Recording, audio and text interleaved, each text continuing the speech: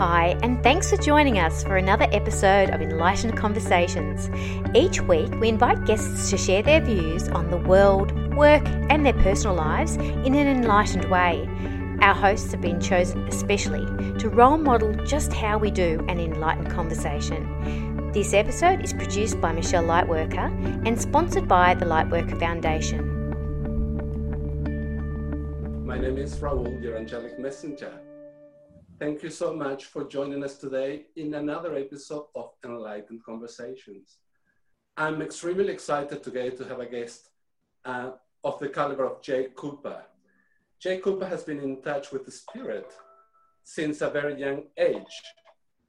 Jake is a near-death experience survivor at the age of 5. From this, Jake has always been open and in touch with the spirit realm.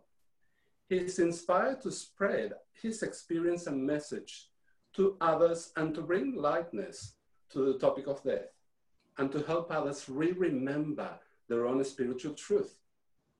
Jake has been a serious seeker of metaphysics since a young age. He has practiced and studied yoga and meditation, and for many years, he had many life-altering experiences. Through this, Jake also became a Reiki master and a Reiki practitioner and studied under many intuitive masters. He's also a guest speaker at the Eyes of Learning Metaphysical Center, and he's written articles and blogs for magazines such as the Lightworker Advocate magazine. Jake Cooper, welcome to Enlightened Conversations. Okay, wow, thank you. The day is finally here that you and I are doing this, and it's an honor for me to be on the program with you on the show, and I look forward to really touching up on many significant areas, and it's a pleasure of mine. Thank you so much.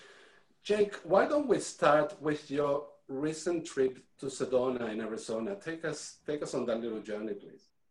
Oh, awesome. Yeah, we could do the whole timeline from closest to most furthest, but Sedona was a wonderful trip, and I know Michelle, is going to go out to America soon, but for anyone who hasn't been to Sedona, it's a place that I go to all the time, particularly because of its own alignment. It's galactic alignment. It's it's known as a vortex capital in the United States. But for me, it's a place that I connect with a lot of like-minded people, and you could just walk there and really feel a tremendous sense of peace. And a lot of that has to do with the fact that the brainwave frequencies of all the people there are a lot calmer and more deeper, and you feel that and you pick that up. And if you could pick up on energy, you could certainly pick up on brainwave frequencies. So you get very deep there, but it is a place of ancient history. I think people have just jumped on the bandwagon of it, so to speak, but it's been around for quite some time. Natives used to draw vortexes and what the vortex looked like on mountains. So it's a place of great heritage and great roots, and it's always been a spiritual hotbed for any seeker. Yeah. Brilliant. I guess that from my point of view, chatting with you is the idea of truly connecting at a heart and a soul level. And talking about that connection, we're going back a little bit in time, and tell us about that near-death experience when you were 5, please. Oh, absolutely. Today almost marks the year anniversary of my coming out party when I first shared my experience with the Eyes of Learning Center. And ever since then, it's just been taken off. But ironically, the first place where I spoke about my near-death experience was the same town where I had it about 20 years later, or earlier, I should say. I had my near-death experience when I was 5 years old, and it's something that I carried with me for my entire lifetime. And in August, for those of you who may not know, I'm going to be joining the International Association for Near-Death Studies. I was an invited guest speaker out in the Colorado convention. The experience is something that I share with many groups and people, and whoever is meant to be there will be there. But it's something that I've, it's one of my greatest blessings, but it's also been a big hurdle to overcome. From all the trauma that I experienced, obviously at such a young age, and having to live a life trying to put into words or feelings or understandings and to process what exactly I experienced and went through. That was pretty hard, but I think our bodies catch up with our minds, as we get older.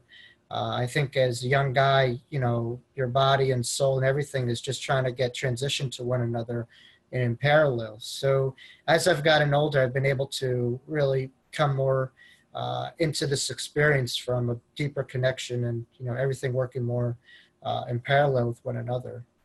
Yeah. Jake, many of our viewers out there probably have been in the same situation that you have, and they're trying to sort of like see a connection between your story and theirs, perhaps. Could you perhaps be a little bit more specific on what happened when you were 5, please?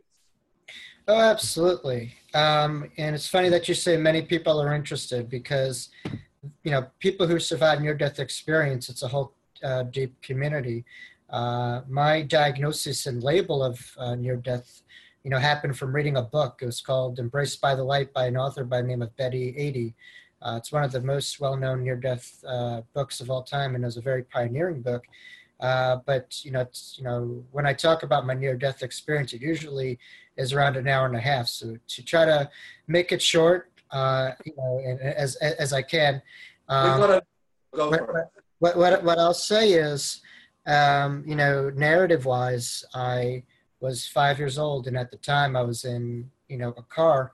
And while I was in the car, I was very short on breath. I was with a group. I was with my siblings and family friends, and as I'm trying to breathe in air, literally nothing was coming out, but I was still, stubborn that I was going to enjoy the day at the park as a 5-year-old boy. So then I went to the park, and then all of a sudden, as I was about to go on a slide in the park, I literally tried to breathe in air, and then nothing came out.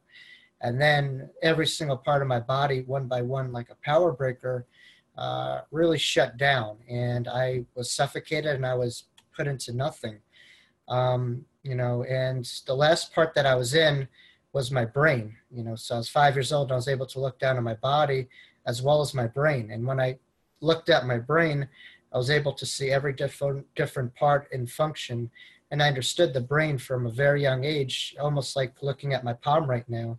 And they say that we only use 85% of our brains. I'm sorry, they say we only use 15% of our brains and we don't use 85% of it.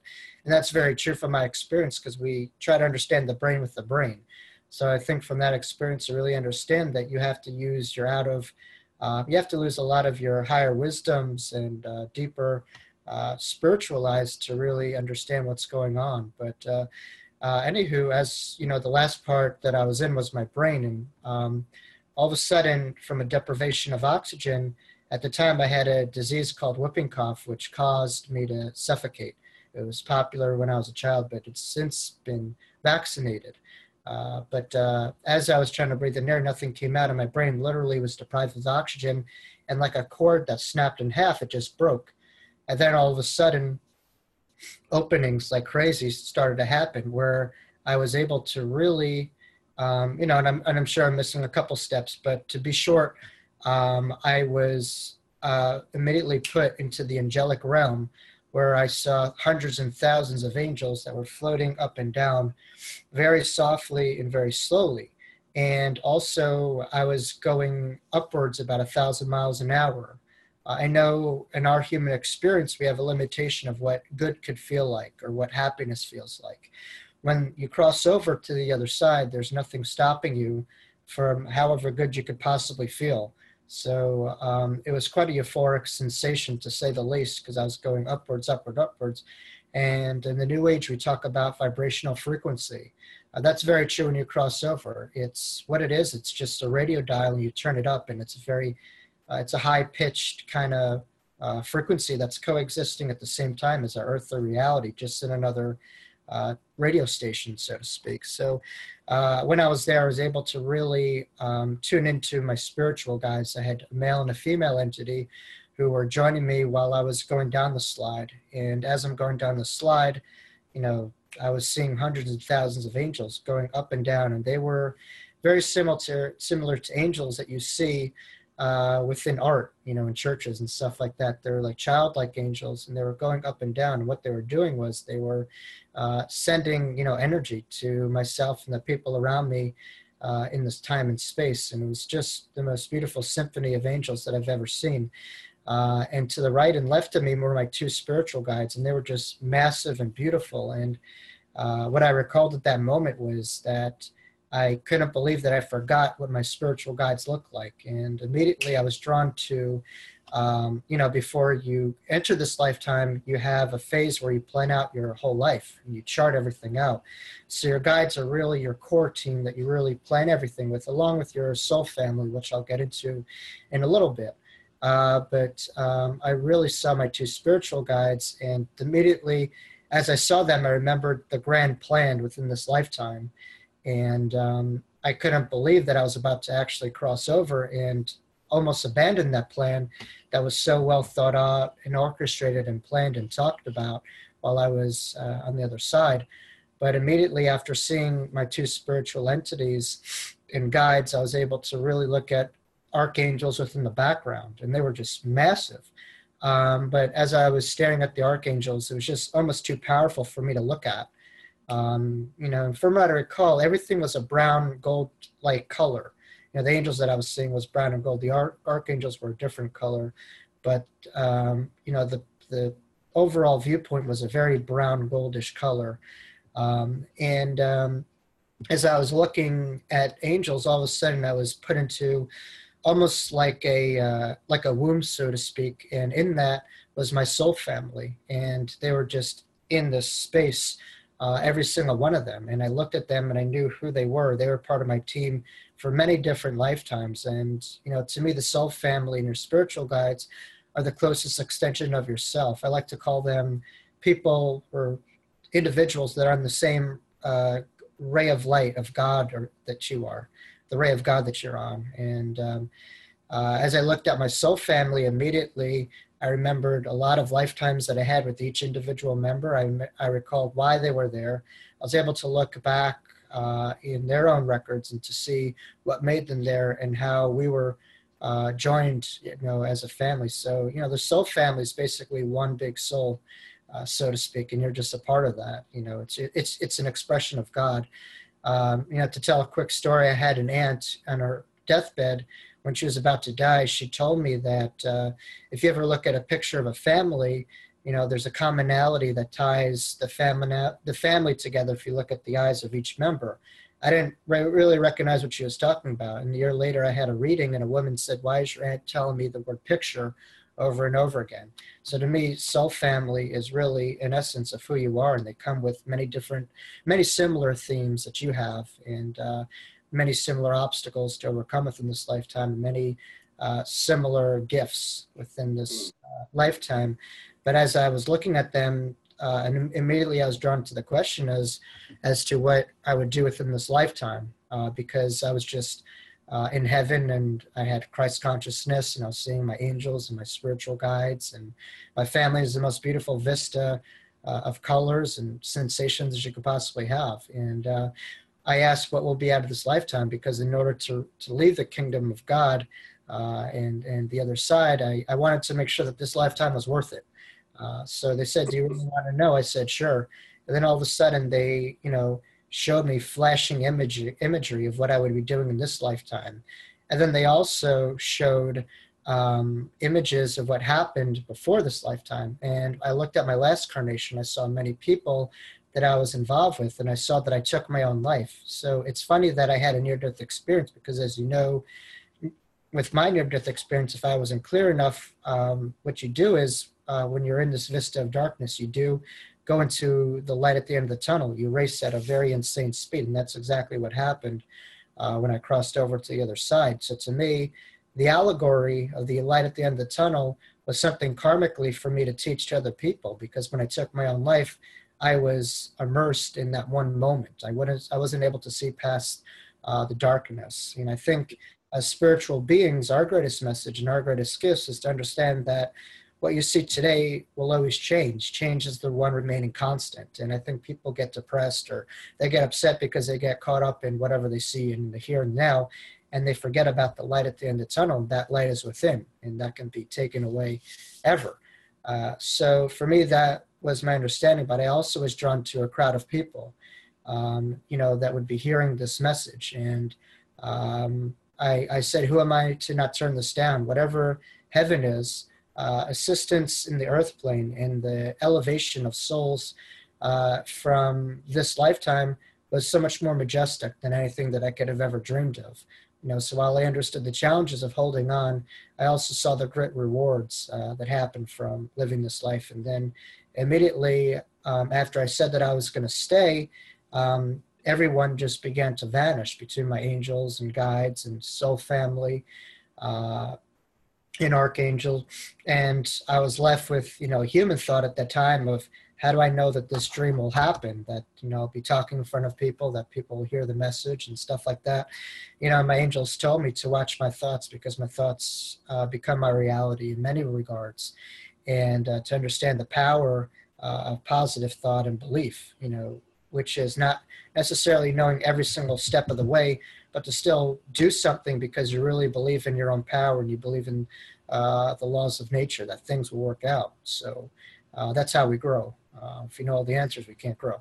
So immediately I was put back on my bed, and I was put back to this reality, and I had to live a lifetime where I was very quiet about my experience. I wasn't able to really describe into words as to what I experienced, and I thought words were very limiting, and I thought a lot of people had what I had. I didn't recognize how powerful it was till I opened a couple of books on near-death experiences, and there was such a diagnosis of it. I didn't know that the phenomenon existed, but I had to live a whole lifetime with that, and it's very special, but also not the easiest thing to live with. I wouldn't recommend whatever I went through to a lot of people, but it was meant to be. It was charted.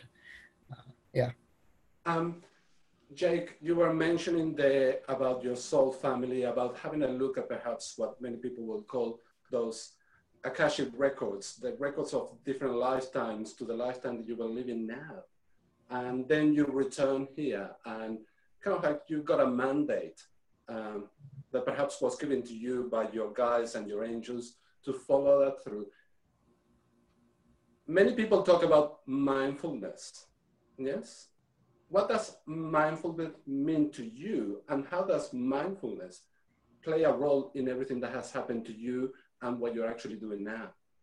Yeah, well, it's a nice question. What I do is in my talks, I love giving my talks on my near-death experience because it gives people a real understanding of what happens when we die, and it really takes a lot of the stigma and fear away from death, and to understand that death is something that we've done many times, and it's nothing new to us as souls, and it's quite a deja vu-like experience once we're there.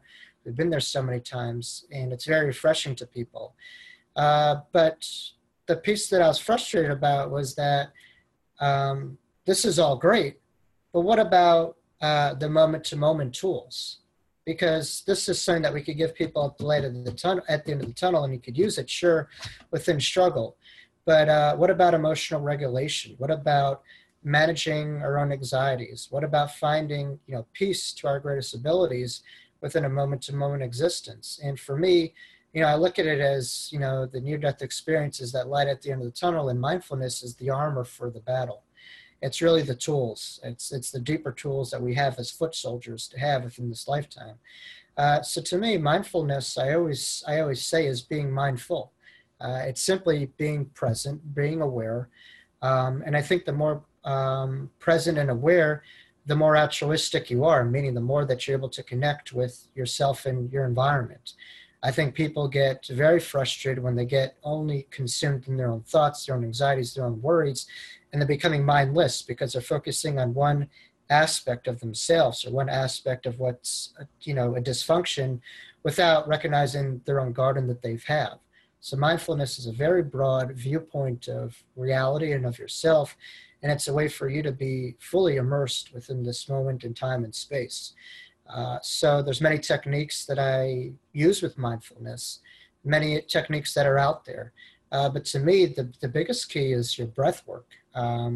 I always say, that the breath is a real rhythm of our soul. And, once you're able to really connect to your breath and to be aware of it, you're being mindful. You're being aware versus being mindless is just a product of your own anxiety and not really in a position where you understand what's going on and you have an understanding of your own thoughts with your own manifestations and your own physiological experience. So, mindfulness to me is a wonderful tool for many, but I think it's about, a lot of it is about breath work, so focusing on breathing, doing breathing exercises, but it's something that one can implement on a day-to-day existence, so when you see yourself going 1,000 miles an hour, almost reeling yourself in and recognize, wow, I'm going this fast. How do I find ways to really maximize this moment? What am I worrying about that's helping me within this here and now? And how could I maximize my breath, myself, this moment? So mindfulness really allows people to master each moment by moment, to be more present within their lives. I guess that for some of us that we are involved in this type of learning, it takes place, but it's not as simple for others. It's not as simple perhaps for previous generations. And I could say for the generation that my parents were born on, my late parents, where they didn't really understand that idea of the now. We were actually driven constantly to what's going to happen in the future. What are you going to be doing in 5 years' time? How are you going to get to the next level? And that's something that I lived constantly since I was a child to, my adolescence, and even when I went to university. You're constant on that track of not the now, but what am I going to do now that is going to get me there? And that's an issue that happens to many people, and it happens to many young people now. People, they're finishing high school and they're moving on to college or to university.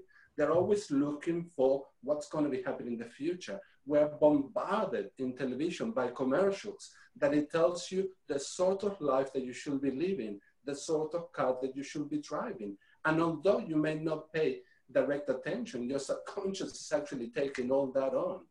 So I guess that my question is, and I know that it's a humongous question, how do we fix it? Because we need to go back to truly education in order to get us to where we need to be right here, right now, enjoying the moment and realizing how much worth this moment is without so much paying attention to the past and to the future. But in every job interview that I ever been, when I was in that field, they always ask you, what are you going to be doing in 5 years' time? What are you going to be doing in 10 years' time? So you are constantly being reprogrammed to get into that flow and taking us away from that idea that, we are souls living a human experience, but we are also living that experience, but pushed to forget about our souls.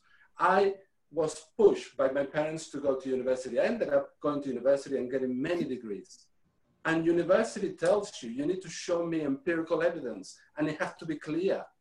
And it has to be actually tested. And you go through all of that. And the university that I went to, which is kind of like a contrast, I went to Melbourne University, and the logo of that university, you can Google it, it's actually an angel. Yeah. It's, well, you said the right word is education. I think for us, we're so wired to have an education, like you said, which is go, go, go, and it's contrary to our pace, no matter where you are in the world. So I think for many people, the first step is to be open. If you can't change if you're not open. The second step, is to recognize the concept of future, and that each moment that you builds your future. So mastery of this moment actually shapes your future. You limit your future if you have 1 foot in your future, 1 foot in your past, and you're not there. So what I have to say is, being a more present being, requires you to master each moment, and that builds and shapes your future. But What it is, it's a discipline. It's a training. It's no different than a kid learning how to swim, and they go into the shallow aspects of the pool, and then they go into the deeper aspects.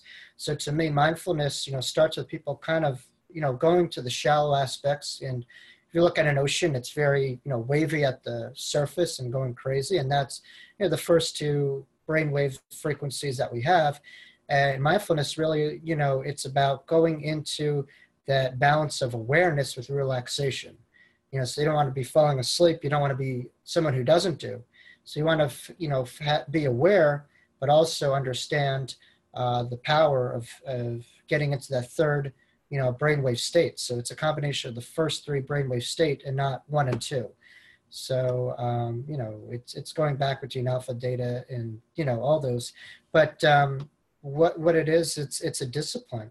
And I think for us, it's, we're taught things, and we're taught to give up all our power to educators and to school systems. Mindfulness is very empowering. It tells us that, there's no script to how we can handle our own emotions. That's on us. No one else can do that. And I think so many other people are looking to technology, to internet, to almost give ourselves over, to abduct in a way. Mindfulness is a way for us to get rooted and to take back the power of our own emotions and our own selves. So it's not distracting, but it's a real intense focus on who we are and our surroundings, and it slows things down. And I think a lot of people are afraid to approach themselves, and that's why so many people are having an external existence and they're not going within. But in order for you to have an external existence and to feel, you need to start within, and then you could really experience, because it's very hard to really be a part of where you are if you're not connected to yourself first. So mindfulness is a discipline, definitely. Yeah, and as such, I've seen, particularly here in Australia, many schools are actually taking on board the idea of showing young children how to meditate. And they with about 5 minutes, and sometimes they go for about 15 and 20 minutes. And to me, that's a huge step forward into getting those children to realize that going within is going to be a reflection of what you actually put out, and who's actually within your circle, and how you're going to be able to shape perhaps not only your classroom, your family, your little town, your big city, and the universe if you wanted to. Yeah, I think as school systems, we're constantly wiring the left hemisphere of the brain, and kids are coming out with a lot of mental regurgitational information where a lot of it is memorized, but when you graduate high school, you graduate college, you want to find some tools that you could succeed, or, tools for success. You want something within your backpack. And I think schools are giving kids a lot more by providing that, in that it's increasing our own abilities to handle the stimuli response dynamic, where you have life circumstances such as stress outside of you or situations that happen, and mindfulness, stretches out the elasticity of that stimuli versus your own response to it. So not to be a product of what happens to you, but rather to have what happens to you and then have that pause or that gap period where you could react and you could really respond to what's going on, versus just being a product of your environment or your everything that's going around you, and not really connected to your own abilities to view and handle your own emotions. So they're giving kids a lot by doing that, and they're allowing people to really expand their abilities to handle life circumstances, but also the brain. Mindfulness in meditation has been proven to expand upon the elasticity of the brain, which is the flexibility of our own brains to handle circumstances, but also really expands our brain in every shape and form. It maximizes our brain's capacity to handle stress, to retain information, to be concentrated, to be present. So, you could talk to kids until they're blue in the face, but if you don't know how to work the brain, how could we really be saying that we're getting the most out of our students? So they're giving kids a pamphlet and, a learning tool to really, manage your brain and really learn how to make the most out of it. But, diet's key, exercise is key. So many other aspects, are involved within brain health. Having vitamins such as fish oil or supplements like that is great for the brain. So, there's so much, we take care of our bodies and we because we could physically see that, but with our brains, we're kind of neglectful in a way. We don't really see the importance of taking care of it, you know, but there's so many ways to really nurture it and maximize our potential within it. Yes. Jake, what is your view? And I know that you practice meditation, but some people out there, perhaps they say, oh, every time that I'm trying to meditate, I cannot empty my mind. Do you subscribe to the thought or to the school of thought that in order to meditate, you need to empty your mind? I think what's happening is a lot of people are implementing societal values on meditation, where they're saying, if I'm not feeling like the Dalai Lama, or if I'm not feeling like I'm in the Himalayas, I'm not meditating. A lot of these people probably aren't meditating because they're judging rather than experiencing. And they have a concept of perfection or success in the experience, but they don't understand that perfection within meditation is doing the best that you can. The fact that you're meditating, the fact that you're breathing, the fact that you're alive is a miracle in itself. You know, so I think a lot of people, they're analyzing while meditating instead of just experiencing. So meditation, you know, is a vacation from the way that we operate on a moment-to-moment existence. You know, in that, you know, moment to moment, we're constantly judging, we're constantly evaluating, we're constantly thinking about how this person perceives us or how I'm doing within this activity. If I'm perfect, if I'm dominant, if I'm, you know, and meditation laughs at that. You know, there's no such thing as perfect. There's no such thing as dominant. There's no such thing as the best or grand or great. There's some gurus out there who people think are great, but that's an illusion too. That means that person is separate than us, which is limited thought. So meditation is about experiencing. And a lot of people fight what's called the monkey mind, which is the mind that's constantly racing and constantly going. And that's how we're kind of wired, especially if you live in a city or, you know, in a place where, you know, that's just the pace, you know, that at times is the way that the mind goes.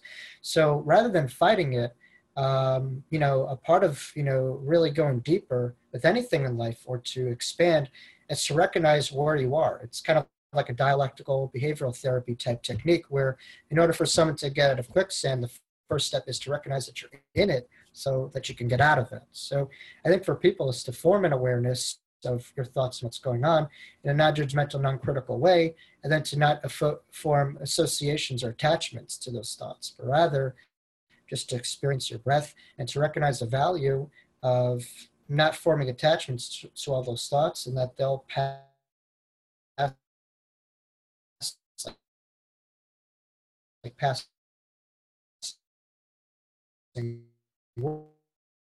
waves, you're more expanded and relaxed. Thank you for that, Jake. I totally agree. To me, when I meditate, I just allow myself to go where it takes me. And if thoughts come into my mind, I just put them in little different boxes and I'll analyze them later just to keep on moving. And I'm feeling what I need to feel at the time. And at times it could be me just sitting under the tree, enjoying a cup of tea and truly looking at the leaves and having a look at the wonder that is in front of me. And it's as simple as that. And yeah, I don't put a value into what I need to actually get out of the experience. It's just much more just going with it. Yeah, when you put a value, you limit. And I think a lot of people, that's a defense mechanism because they're afraid of letting go. They're afraid of something new. You know, we're more attracted to stuff that we're used to versus stepping into healthy activities that, you know, could open us up. So it's the laws of familiars and how we're more comfortable doing what we're comfortable with that may be really in the long run uncomfortable for us and unhealthy for us. And that comes from the point of change. You know, it's an openness. But as I said before, you know, when you're listening to the trees and when you're walking around, you know, that's the point of meditation. It's to take every moment as new and not being that hamster on the wheel. And that's a form of enlightenment, you know. So I think people really are able to be more present because they're coming from a cleaner slate and they're experiencing rather than going on their own experience in the past or what's going on. You're taking off that hamster wheel and you're living and you're experiencing the now as it is. So that will open people up to change. Indeed. Jake, when you go into your lecture rooms and you do probably many of those, what is your primary objective? Yeah, well, I gave a lecture today ironically, it was at a university, and short story, a kid was discussing that he was having this kind of head tension that he was constantly having. And he said he wasn't sure if it was a third eye awakening or tension or stuff like that. And he said, how could I help this? How could I work with this? And I said, we live in a world of such diagnoses where everything has to be labeled or understood as this or that as that. And a part of that is our own wantingness to really grasp everything. But a part of it is when you're meditating is just, you don't have to understand everything, but whatever is kind of painful to you or difficult, you let go, regardless of whatever label or understanding that you have of it. And your higher wisdom knows once you tap into it. But for me, my goal with when I go into a presentation, it's different. If it's on my near-death experience, it's really connecting to the people and why they came here. My favorite part of it is when people ask questions, because they come with their own questions that they've been holding on. And it's a great relief once these questions have been answered. So many people come into talks with many different routes and many different stories and many different places where they're trying to find answers to. For me, that's the greatest healing, so to feel that elevation within the room, however that may be. Every talk is different, is my goal. To me, it's about elevation. It's not about the number of talks that I do. It's not about the number of people that I reach. The only thing that matters is elevation to me and increasing the vibrational frequency of participants in the room so that by choice, they could take that with themselves within their weeks, within their lives, and that could have a ripple effect within their communities. But to me, I don't get involved in numbers. I don't get involved in results. I don't get involved in these things. I get involved in overall rise and growth, because that's why we're here. And that's that's why we're all here to help out each other for. So I think, many people get involved with age. They say, okay, this person lived 90 years. When you cross over, it's all about, okay, how high or how far did your soul soar within that lifetime? You could have had 4 years and you really elevated that piece and you're in a whole different dimension on the other side. And you're a lot more comfortable. So to me, I really get involved in, my goal is evolvement and rising a lot of vibrational frequency of however or whoever I was destined to reach. And that's probably that meeting that you have with your guides, and when they show you the snapshots of what your life is going to be like, that you actually paid attention, and perhaps your higher self, your soul, had an imprint of that it catapulted you to go there. Jake, in this age of technology, well, have a look at us. We're talking here and sharing all our information in an environment such as this one, Zoom, or it could be Skype, or it could be the phones. And, well, I learned to type in a typewriter last century, yes. Kids nowadays, they are born with an iPad. And I had a little niece in Sydney that I wasn't able to download an app on my iPhone. And she said to me, I can download it for you. That idea that these kids understand technology so well, but are we losing that human connection because we're constantly looking down on our phone or constantly even expressing emotion through a phone rather than you're sitting next to the person? Why don't you just tell them? Yeah. My favorite author and spiritual teacher of all time is named Shirley MacLaine. She also has the same birthday as me, April 24th. A couple of years earlier, though. My favorite book of all time, not by her, but in general, is a book called Out on a Limb. And if anyone's listening, I highly recommend taking a look at Out on a Limb. And Out on a Limb, one of the sayings in the book was, Shirley was with, I believe it was like a trans-channeler, or it could have been an extraterrestrial, I'm not exactly sure. Or it could have been her friend David, it doesn't matter. But one of the sayings within the books was, technology with God is indestructible. Technology without God and understanding of God is destructive. Meaning technology, or the higher wisdom that we have within our own infrastructures, within our own internet, within our own man-made stuff, which is really from other dimensions that we've put in here. And once we carry it for the greater good, and once we understand who it all comes from, where it all goes to, then it's good. Once we start competing with God within our own advancements, that's when we don't care about our environment. We don't care about what we do to one another.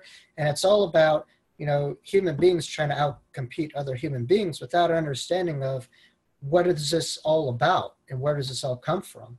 So I think when you look at technology as a way for the world to be more of a spiritual civilization, a world that's closer, a world that's working with parallel within our own advancements in a humble way, and, almost recognizing that we're, kind of like on the stage and we're being guided and stuff like that in this symphony, then it's a beautiful situation. But once we divide ourselves as individuals, we try to compete with God with our advancements, that's when ego gets in the way, and that's what destroyed a place like Atlantis. The lost city of Atlantis was destroyed by, and I had a lifetime in Atlantis that I connected to as well.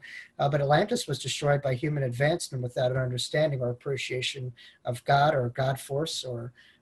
So it's, go forward, but don't forget where you came from. Don't forget where it all goes to. Don't forget the source of all.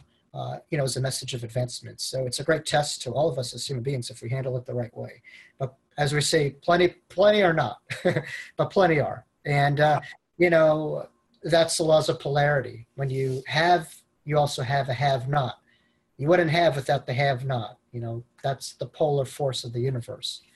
Yeah. See, we were talking about education and trying to give the younger generation a pathway that is a little bit more understanding that spirituality and putting that together into living in the now. But by the same token, these kids are so enlightened and they know so much. They're able to dig a little bit deeper into the soul and bring that out. But you still see a disconnection. I was working in Hong Kong a few years ago, and I was just crossing to Hong Kong Island in a building and see a whole huge of people. And that's a building that I've actually needed to go in. And I said to the security guard, why are these people queuing? And he said to me, the new iPhone is being released and they've been queuing here, queue after queue for 4 floors to actually be, one of the first ones to buy that phone. And that actually truly blew my mind, and probably in not the best way. Yeah, well, a lot of people are abandoning the soul. They really are having this external existence where everything is banked on stuff outside of yourself. And materialism or these technological advancements are a great test to us. If we learn to walk in parallel with them, with our souls within our spiritual beings, it's great. It's almost like our body. I think if you understand your body as a vehicle, then you'll understand all other physicality or advancements as just a vehicle for your own advancements of your soul. But a lot of people are just, there's that disconnect. And, it's unfortunate because there's great passion, there's great energy. These people are waiting on lines for stuff. So there's drive. It's just misguided. It's just skewed in the wrong direction. There's great advancement, there's great knowledge, there's great understanding, but from an emotional, spiritual level, a lot of these people are like 3 and 4 year olds, really. They're very young and they need to develop, they need to really develop emotionally, spiritually, psychologically a lot further than just, bandwagon on all these things or being kind of like McDonald's with the way that their brain works, which is just memorizing stuff or knowing the next thing or whatever's happened, but not really having a slow cooked brain, which stores and holds and retains and learns how to love and feel. And it's unfortunate, but they should have a lot of these camps where kids are really connected to nature or other forces, where they're learning how to feel and use other aspects of their being versus just having this limited, mindless existence. But that's out there, yeah. It is out there, but it just feels like that day to me felt like there was a huge puppeteer and it was pulling the strings for all these people to be there to buy a product. And that at the end of the day, it's like, and I've been there when I was young, you always want the latest thing, the latest brand.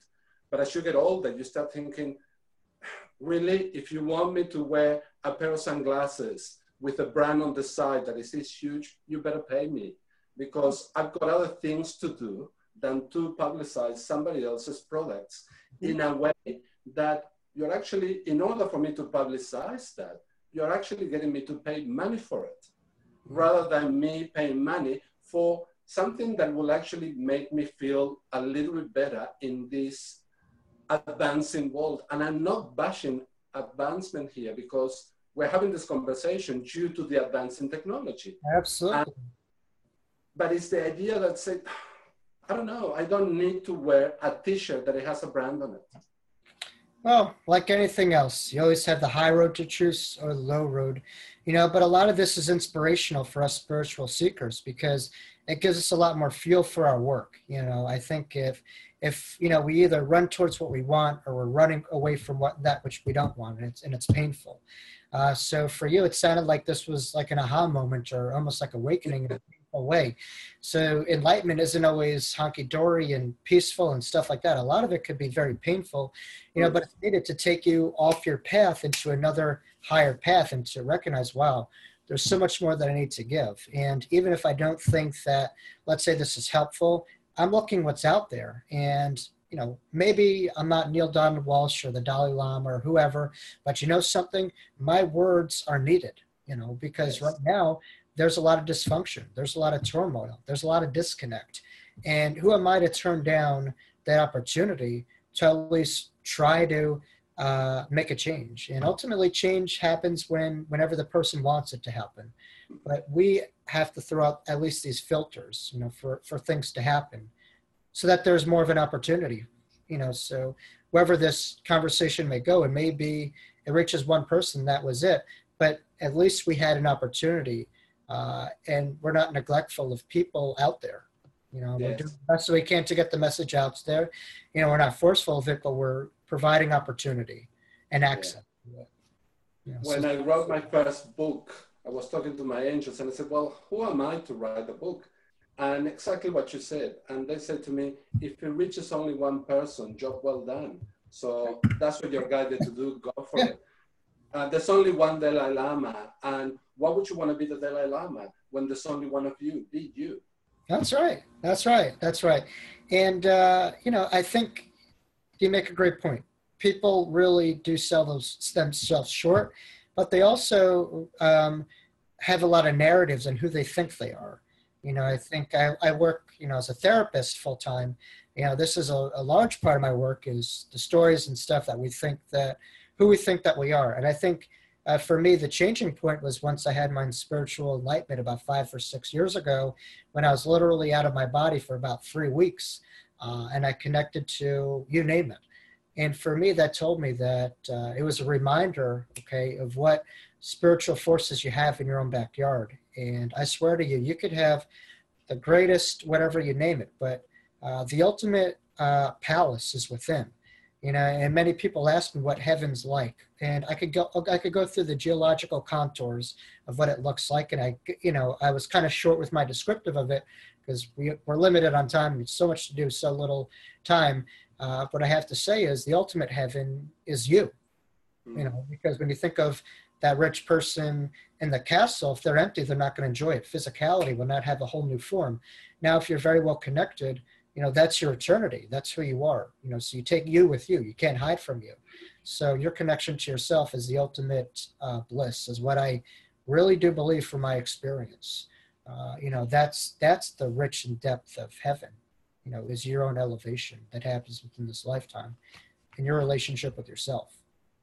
I think that sometimes we want to know what heaven looks like because we're constantly reminded that we are surrounded by things perhaps that we don't want, rather than making an effort to truly surround yourself with perhaps things that you want, but that you need, and people that they really want to be a part of your life because you've got something to offer and they're offering something back to you. That soul-to-soul connection, that idea of listening with your full body, not your ears, if you know what I mean. Mm. Yeah, well, it's also like saying like, being in a great place will make us great, or having a great job or something external. Today I went to a supermarket and I saw a man who was pushing carts. This man had a smile on his face. He was enjoying the day. The sun was out and he said hi to me. Versus a guy on Wall Street who's walking around, and not all of them are like that. There's plenty of people walking Wall Street or some of the happiest people out there, but someone who has a high stress, high taxing job who's not happy with what he has, and he's got the greatest home, but it's all a stone, empty existence. So I think it's very little to do with, an environment is important, but it's so much to do with how we perceive and our attitude towards whatever. Absolutely. I couldn't agree more. Absolutely. The other side is no different. Yeah, I was on a project a few years ago in the Maldives, and immediately after that, I needed to go to a tiny little island in the South Pacific called Tuvalu. So I went from the sublime to perhaps the not so sublime on the other side of the world. And I was walking along, and I saw this elderly couple under a little tarpaulin, a little plastic thing, and they were looking at the beautiful water of the South Pacific. And I just thought, oh, poor things. And they just turned around, they looked at me, and they didn't have any teeth, but they gave me this beaming smile. And I just thought, Raul, what an arrogant so-and-so are you to think that they were having a really bad time when they were truly in the moment enjoying it. And I will never forget those smiles. They're engraved in my brain. And it was another aha moment that you realize, okay, have a look at it. So many people work in Wall Street for years to retire in an island, and there they were. Well, again, that's our existence. That's basking everything on the future, and retirement is the goal. But the journey doesn't mean much. The path doesn't mean much. Yes. And the only thing that we can guarantee right now is this moment in space and time, and our connections with our family. And you never know what life will bring you, and this is all you really have. So I think that that couple was a great teacher to you, and it's not to knock yourself. Smiles could be a great educational point to us to recognize, okay, it's not as bad as I'm making it. And what's the worst thing that could happen? Smiling doesn't take too much. And they're great teachers to you. Yeah. Oh, I'm forever grateful. Jake, we're coming to the end of our enlightened conversation. Believe it or not, time has just flown by. Before we go, perhaps tell our viewers or our listeners as well, if they would like to reach out to you, how they can actually get in contact with you, please. Absolutely. So, thank you so much for asking. I do have a website that's on the internet. It's I use the internet for the greater good. It's it's www.jacobstory.com. So it's Jacob and then story. So jacobstory.com. And feel free to find me there. And if you're interested in contacting me, there's a contact button, and just push it and send me an email. I get a lot on a regular basis, but I always respond to my emails. It's one of the things that I take pride in, and it's very important to me, responding to emails when I can. But you'll see an event page, you'll see a radio page, you'll see a media page. Actually, this Thursday night, I'm going to be on cable television on a show, and people could see the link this Thursday night. It's a wonderful television program on cable on what happens when we die and how to make sense of the hereafter and bring that into our lives. And it's going to be great. And, there's a couple other events, and people can catch this show on my page if they missed it, and look on the archives on my radio section. So there's a lot of good material there. Yeah. Excellent. So, Jake, final question. When are we going to see you in Australia? Well, I really have to finish my book to get there. To me, I think I do feel that I will be there. I have been there. I think we all have been there. I could spin that back on you when I'm going to see you in New York, but I would love to be in Australia. It's a very special place, and anyone that I speak to, nothing but 100% positive feedback and stuff like that. It's not an easy plane ride, but it's well worth it. No, it's a plane ride, that's all. But Yeah, you will enjoy the atmosphere of the country. It's a beautiful country, beautiful places to visit, and a lot of people that will actually embrace what you have to share. Oh, I'll be there. Right time, right place. It will happen. And I'm a young guy, so I have my whole life ahead. The world is my oyster, so I know it's going to happen. It's just when I'm ready. When it's right. And when you're ready and it's right, we'll be ready right here waiting for you. Jay Cooper, thank you so much for having a chat with us on Enlightened Conversations. We wish you all the best for the future, and thank you. Thank you. What an honor, and we'll speak soon, my friend. Thank you. Thanks so much. Okay.